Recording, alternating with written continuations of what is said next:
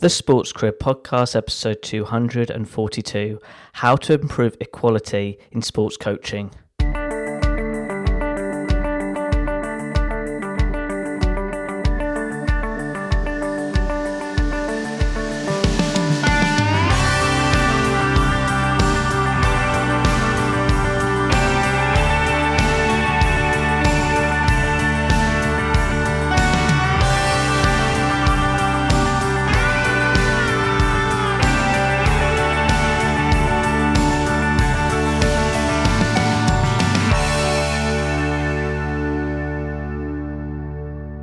Hello Sports Achiever, and thank you for listening to this week's podcast. I'm your host Ed Bowers.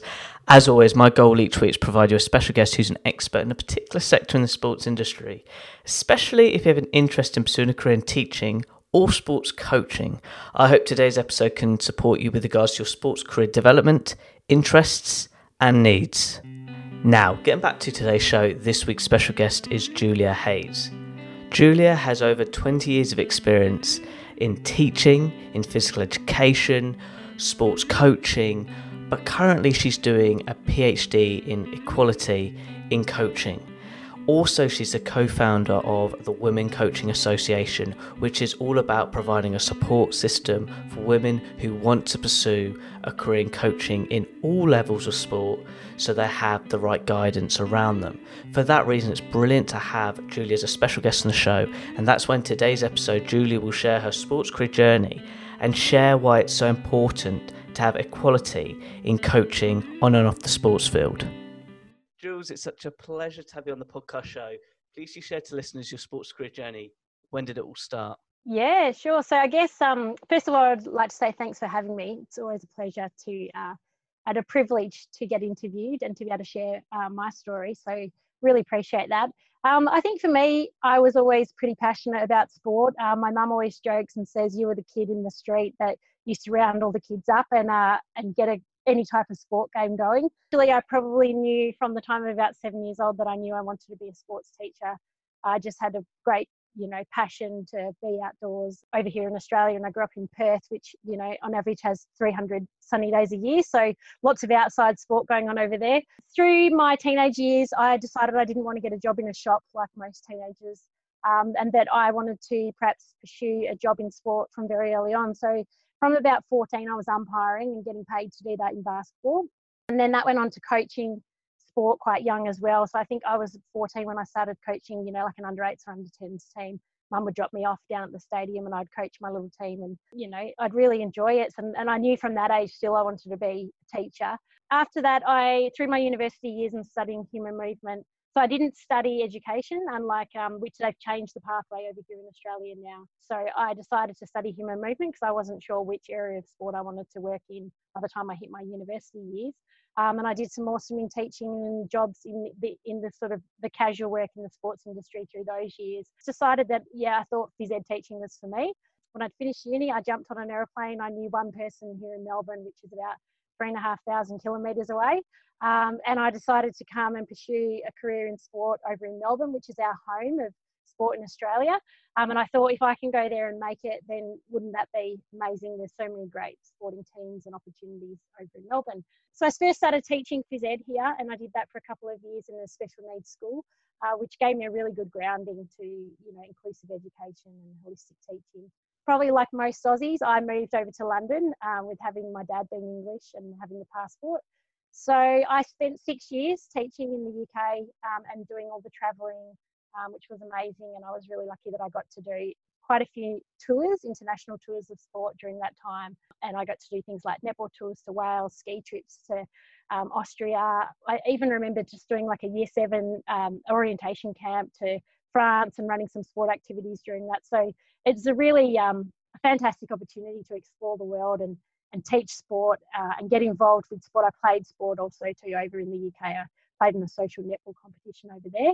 Took 6 months off and travelled across train all the way from London to Hong Kong. So I got to see a pretty decent amount of the world during that time and see how some other countries did sport. I was really interested in going through China and seeing how organised, phys ed was in their schools as we sort of went past on trains and things like that. It's quite an interesting thing to have a look at. And then I returned to Australia, and by then I'd had my first child. I've got 2 kids, a son and a daughter. And I thought, what am I going to do? So I sort of fell across then over into sport development and did some teaching in that, and thought, wow, this is really great. And started reliving my uni years with the sports psychology stuff and nutrition. And I really enjoyed that because I got to work with young adults in that space. And I think I found a passion for that space and being able to really, for me, to help young adults in the beginning of their sporting career in sport, and to talk to them about all the experiences that I'd had in sport and working in the sports industry. And then from there, I really went on, and because I loved working with that age group of the young adults, I transferred over to the university teaching, and have been really fortunate to be able to do some lecturing at university in sport and phys ed teaching. And now I find myself, I guess, because I was in that environment, studying a PhD full time. So I've given up my job for the time being, and I'm looking at women in sport and the whole gender equality piece. So yeah, I've done a lot in sport and education across my 20 years of being in the workforce. Wow, that's all I was going to say. I've got to go back in time, Jules, because there's just some bits I want to nitpick at. One is, that comes to mind, how is teaching like a role where you can transfer it to different countries, different environments? Because that's the one thing I've had in the past with other PE teachers. People think, I'm going to be a PE teacher, and they assume that you're in the same school for like 10 years, 15 years, but that's not true. You're a proven product that you can use your teaching as a skill in different countries and different cultures. May you, just reflecting on that point, just for listeners who'd like to get into teaching, how you can apply it to, around the world. Yeah, well, I think, we sort of break apart when we work with the pre-service teachers here in Australia, that the practice of teaching and like I would say to my students, really, once you know and you've had a bit of practice teaching, the art of teaching, which is very similar to the art of coaching sport, that really, the content is the thing you're always refreshing on. So with regards to having taught here for 2 years and then moving to the UK, the art of teaching was pretty similar, and the relationships, obviously, teaching is all about communication, building rapport, being able to convey information from me to the students and them to be able to, give that back and feedback going on. So a lot of communication skills. And I think you can take those with you wherever you go in the world, and then you learn the content. So I always used to have a joke in my students and say, you're always, if you're teaching an unfamiliar subject, which sometimes happens in teaching where you get thrown into a unit that you're not so familiar with, I always joke and say, as long as you're 1 week ahead of the students, then, that's okay. And admit when you don't know. If you don't know the answer, then you can say, look, I don't know. How about we look together, or I'll go find that out and get back to you in the next session. The teaching, the relationship element, because I would say the same for coaching sport. It's just, if you can build relationships with people, you're able to do that professionally, communicate clearly, and establish trust with students, then that's the art of teaching, and that can be done anywhere. And even in online at the moment, we've had to adapt this last year and change the way we teach and deliver and engage with people. And part of that too is that real trying to connect with people online. And now that opens the world up to be able to communicate and connect with people anywhere in the world.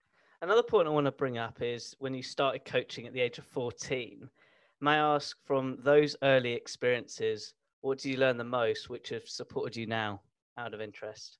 Yeah, what did I learn the most? I think I probably learned pretty early on that I enjoyed being the leader.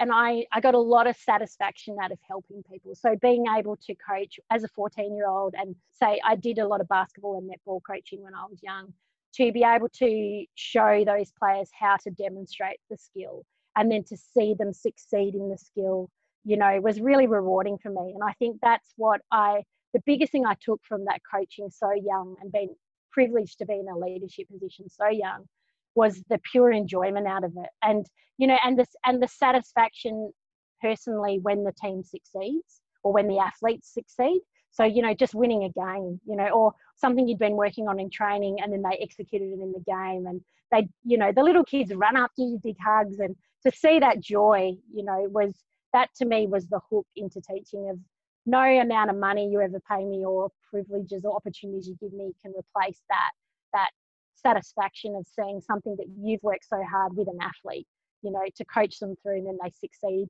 That's just so rewarding, I think, intrinsically.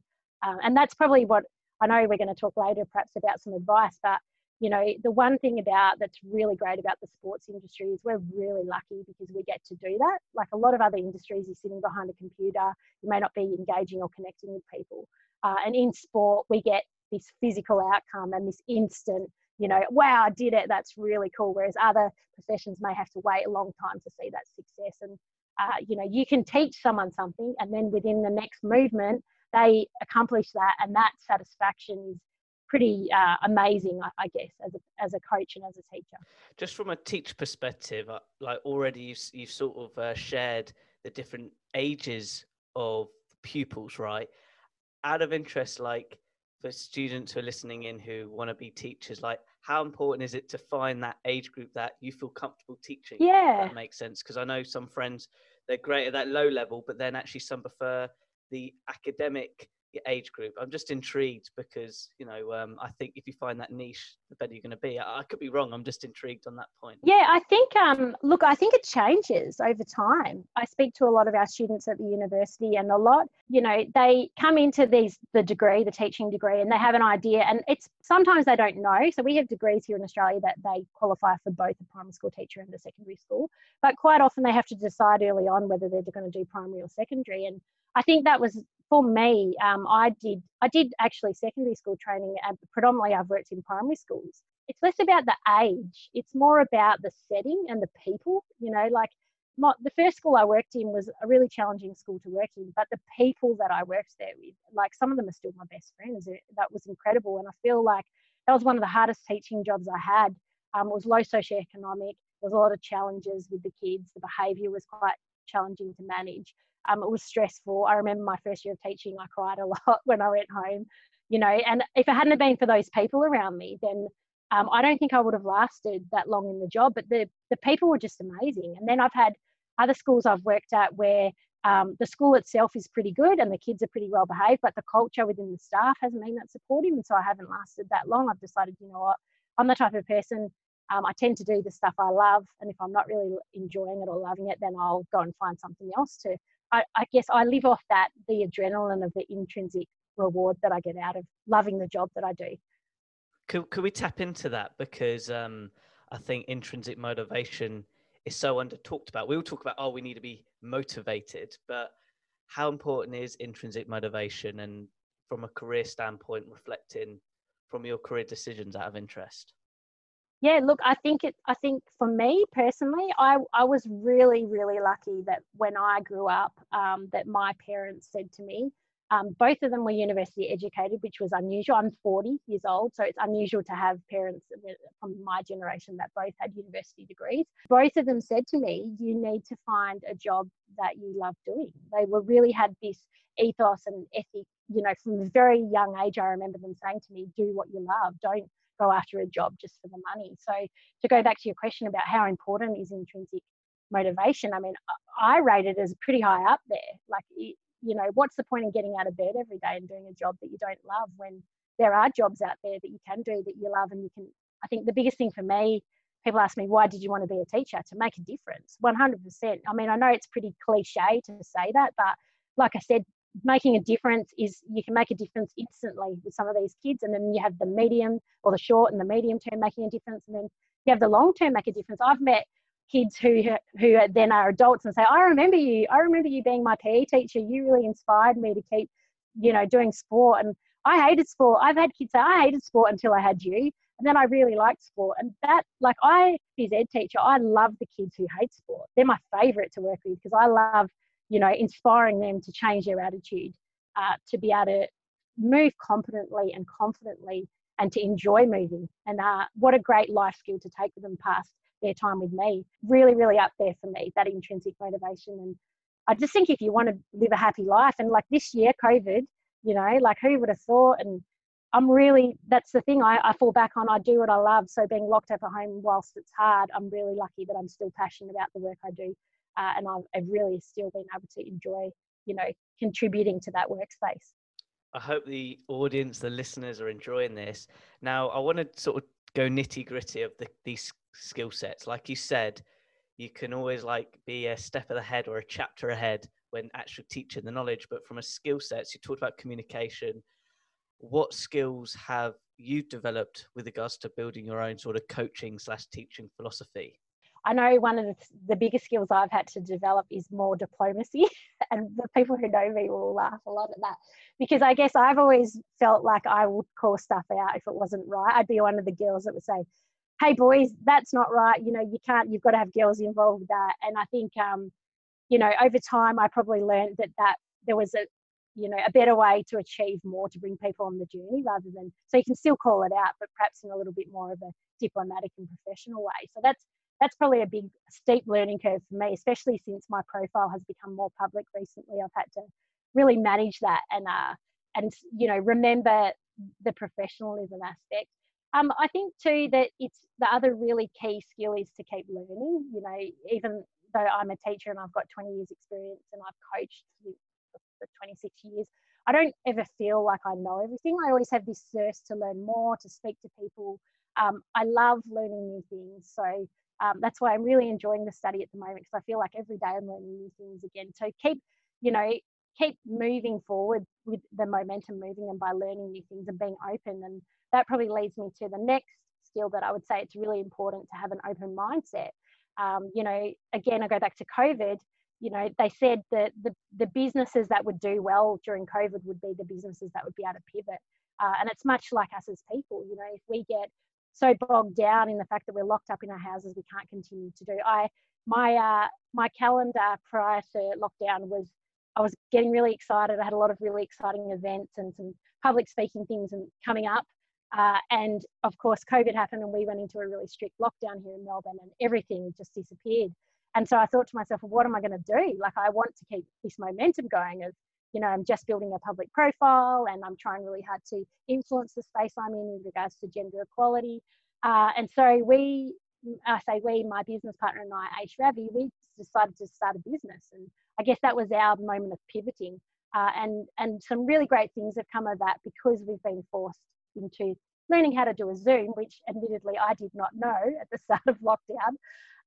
And we are now speaking to people all over the world like you, and like that's a pivot, that's a pivot moment. So being able to, when life throws you lemons, being able to pivot and to go, that's really crap, e.g. COVID, but how can I use what I've got to keep the momentum going in my life and keep using the opportunities, and how can I seek new opportunities?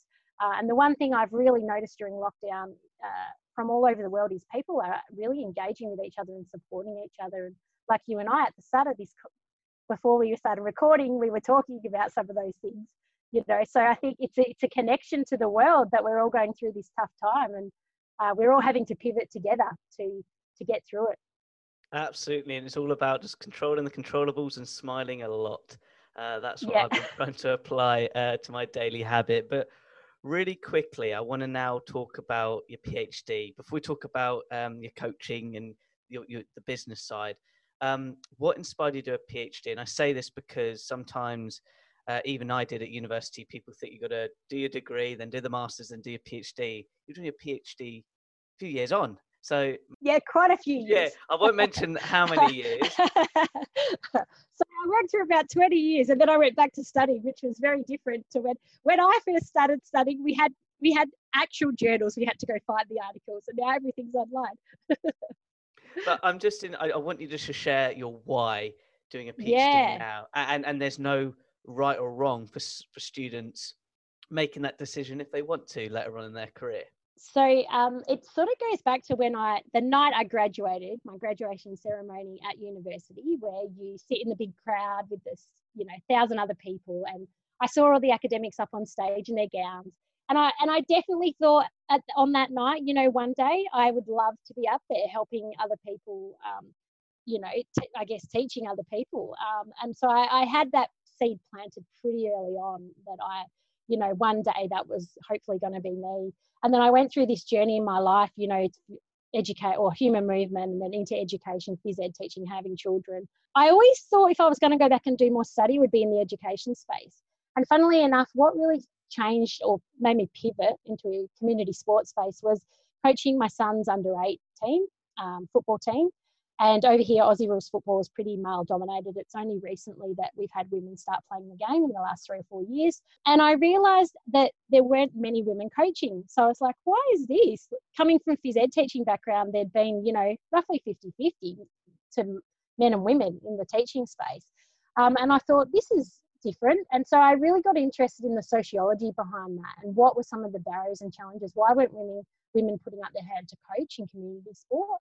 And then that led me to write a thesis last year and to look at that problem in more depth, because I sort of did that as a bit of a taster to see, I'm not sure if I really want to go back to uni. And I'm not sure if the research thing, I'm not sure. But basically I loved it. And the thing I loved most about it was that I got to create new knowledge. And I thought, how cool is this as a teacher? Because I've been teaching everybody else's knowledge for the last 20 years. And now I can create new knowledge and then I can teach it. And I thought, that's awesome.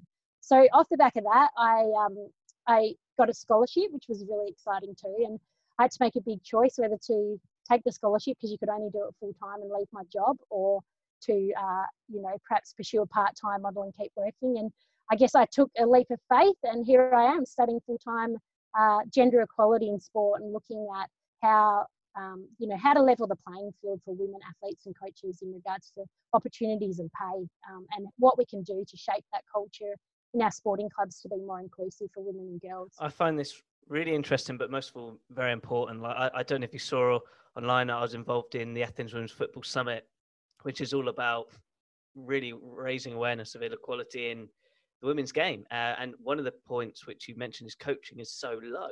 This is from a football coaching perspective. So really quickly, out of interest, would you mind sharing some knowledge you've already discovered, or are you literally just started out? Because I'm really intrigued on this from an educational standpoint.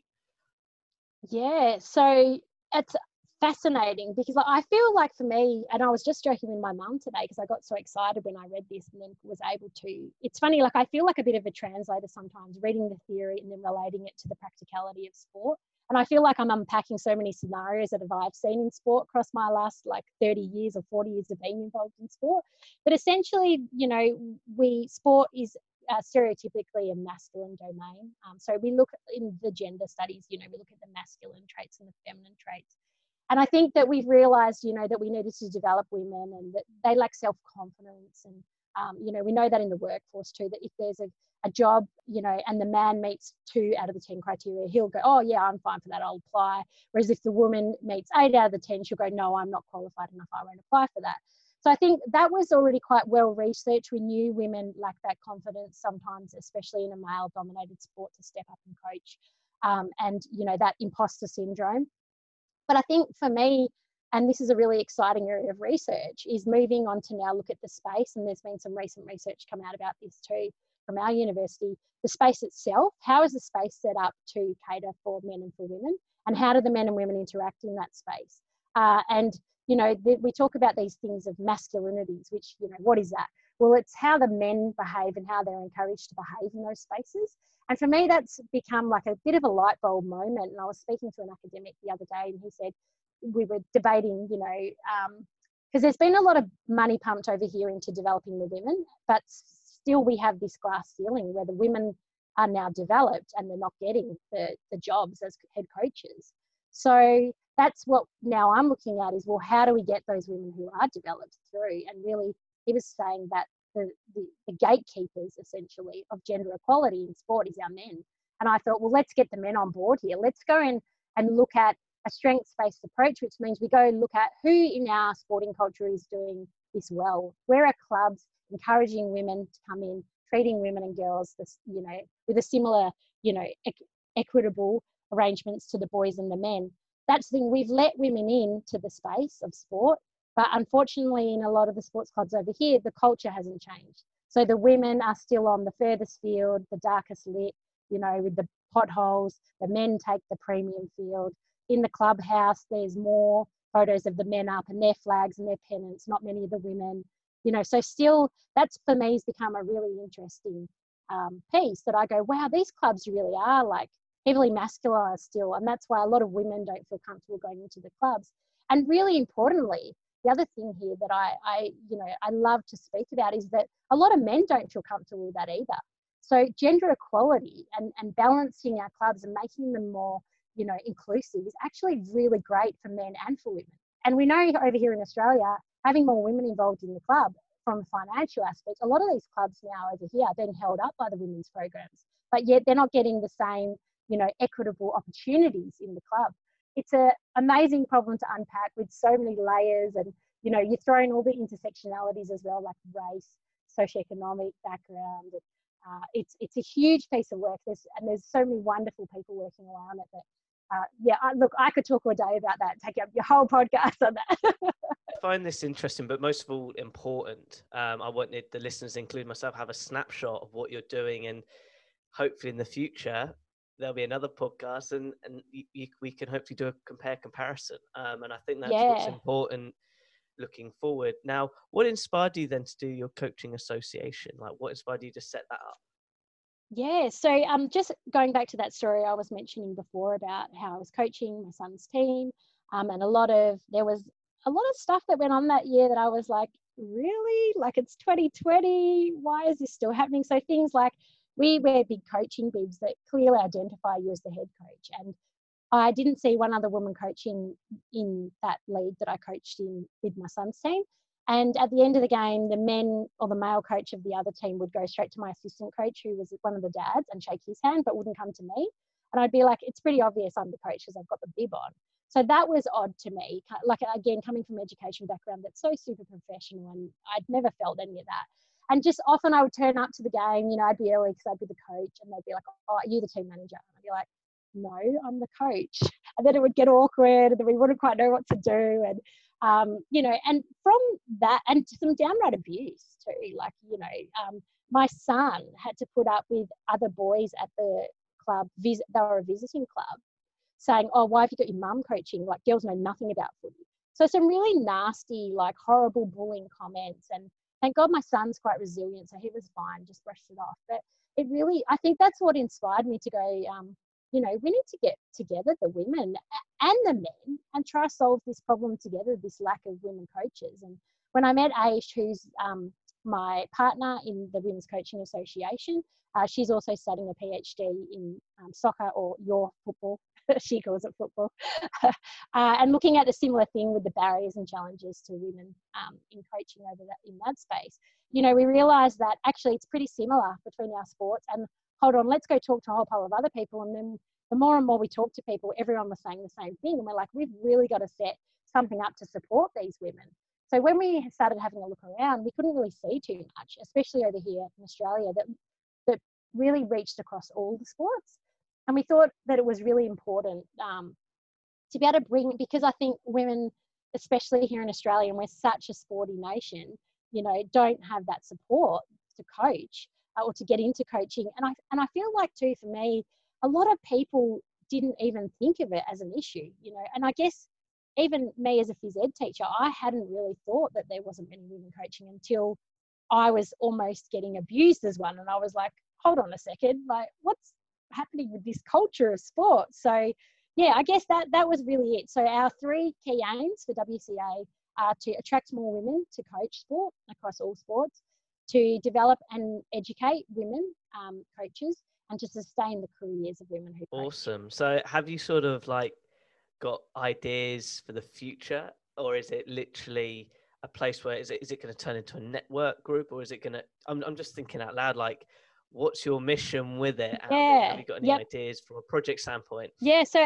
we're a registered business, and the idea behind that, without going for like a charity or not for profit, was that we saw some of the sports associations over here go under during COVID, and we thought it's really important to set this up so that it lasts, longevity, and it's sustainable. And we really wanted to be able to have control over the money that we get in, to be able to really invest that back where it's really going to make the highest impact, which is one of our values, is impact. And I think that was really important for us to be able to say, we actually want to lead this, because I guess the unique thing about Aish and I is that we're both teachers, so we're from a teaching background. We are both coaches, and we are both studying PhDs, and there's not too many people that have those 3 things together. So I think that was what we felt like we had, a reasonably good understanding of what of how we could address this problem, and that we really wanted to use that to target and to have those. So some of the things that some of the projects that we'll be working on are our own podcast. So we'll be getting a podcast interviewing women coaches. We're networking with the sports to get them hopefully joined up as members. We're running educational webinars. We'll hopefully have a conference in the next year. And so the education piece will be a big piece for us. Targeted education for women coaches that's able to be delivered across all sports. And of course, like you said, the networking, that's really important, because myself, I was one of the only women coaching in the club of about 80 men. And it was not that I couldn't gain things from the men, because I could, but I think I really wanted the ear of a woman to say, hey, am I imagining this, or do you get these type of things happen to you too? So just setting young women up with, really positive and strong experienced mentors that can guide them through some of those challenges in sport. Awesome. Well, Jules, out of interest, just reflecting now, what have you enjoyed the most from your sports career journey? Yeah, give me 2 seconds, because I actually had a really good answer to this one. So what did I enjoy? Oh, I know what it was. That's right. I said because I had to think about this, because I enjoy it all. It's very hard for me to rate the one I enjoy the most. I love it. I love what I do. You know what it was? It was the people. It was 100% the people and the connections that I made through sport. Because, like I said, the jobs I've had in sport, and then I play sport. So I currently play Aussie Rules footy, but I've played a variety of sports my whole life. The trips away, you make lifelong friends from that. It's never about the winning or the competitiveness for me. It's about the connection. And that is definitely, without a doubt for me, the most, the thing I've enjoyed most about being involved in sport. Awesome. Well, I feel like we're at a great stage of the interview. I'd like to finish with an inspirational question. And I'm going to go into the teaching route now, because now I've learned more about your career. I think this will benefit the listeners the most. Out of interest, what 3 tips would you give to a university student who wants to get involved in teaching, particularly in PE, and they want to know that next step of literally just graduated? What's that next step would you give with regards to 3 tips? Yeah, I actually think it starts before they graduate, though, to be honest, because I think that if you're studying PE teaching, one of the things that I've noticed drop off in our PE teachers who are studying over here is that you should really be building those networks throughout your academic life. And when I say building networks, I mean go and volunteer.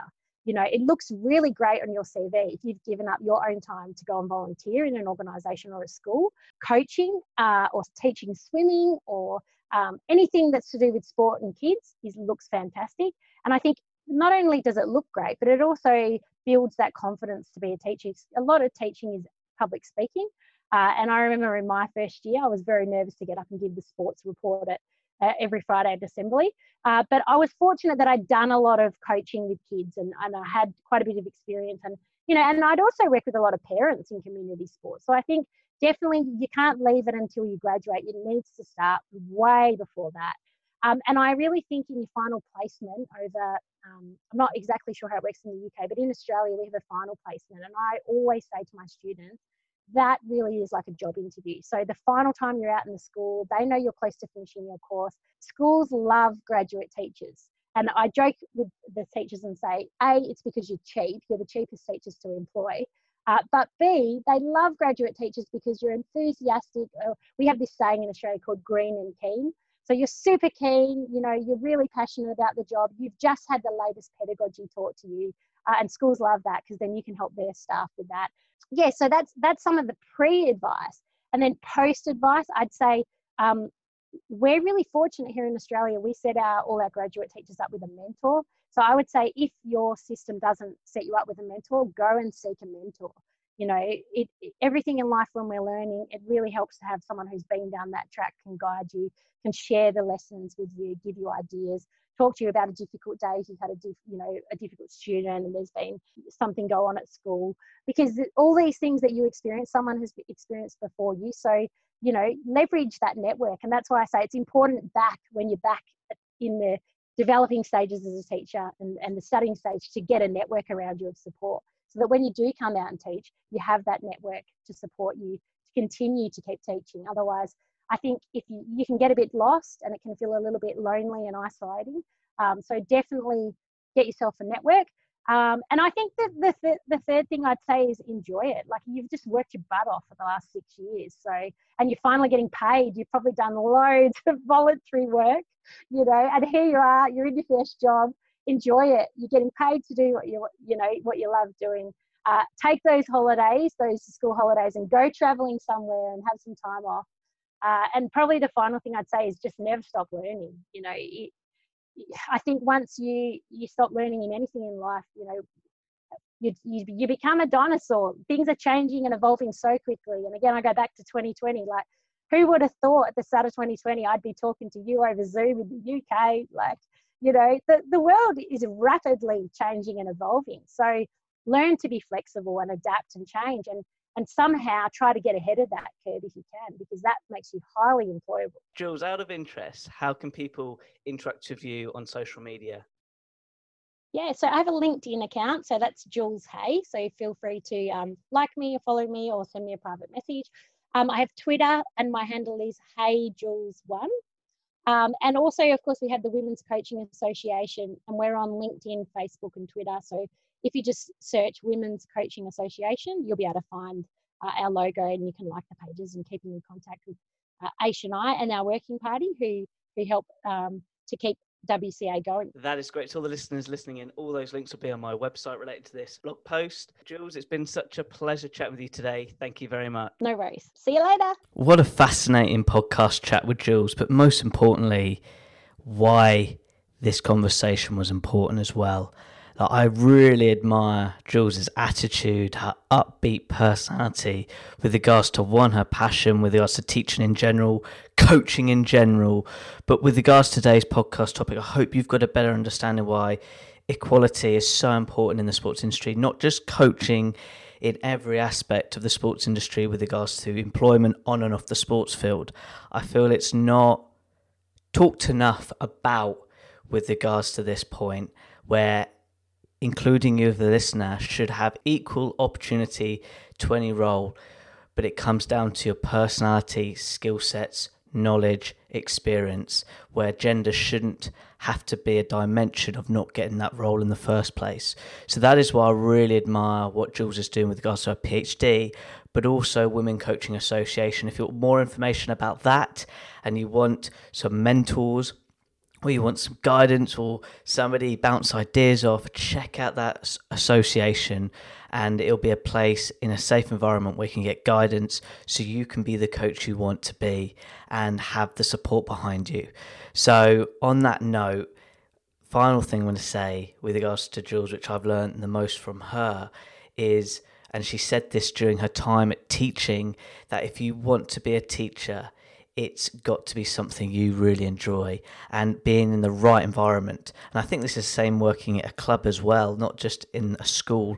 But I really enjoyed listening to Jules' experience. Actually, having the right people around you is so important in the line of work you do, even if it's challenging, where you can bounce off ideas and get help from other people around you with regards to the challenges you're facing. It's so important. But the other school she was at, where it had all the resources, but there wasn't that support with the other teachers, she ended up leaving and doing something, had a lot more intrinsic motivation.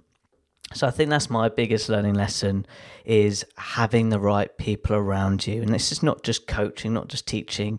Whatever you want to do in the sports industry, have the right support system, because when you do face those challenges or you need some help, you've got the right people who can point in the right direction, really give you that helping hand you need, or does the opposite, provide some accountability to step up and be the best version of yourself.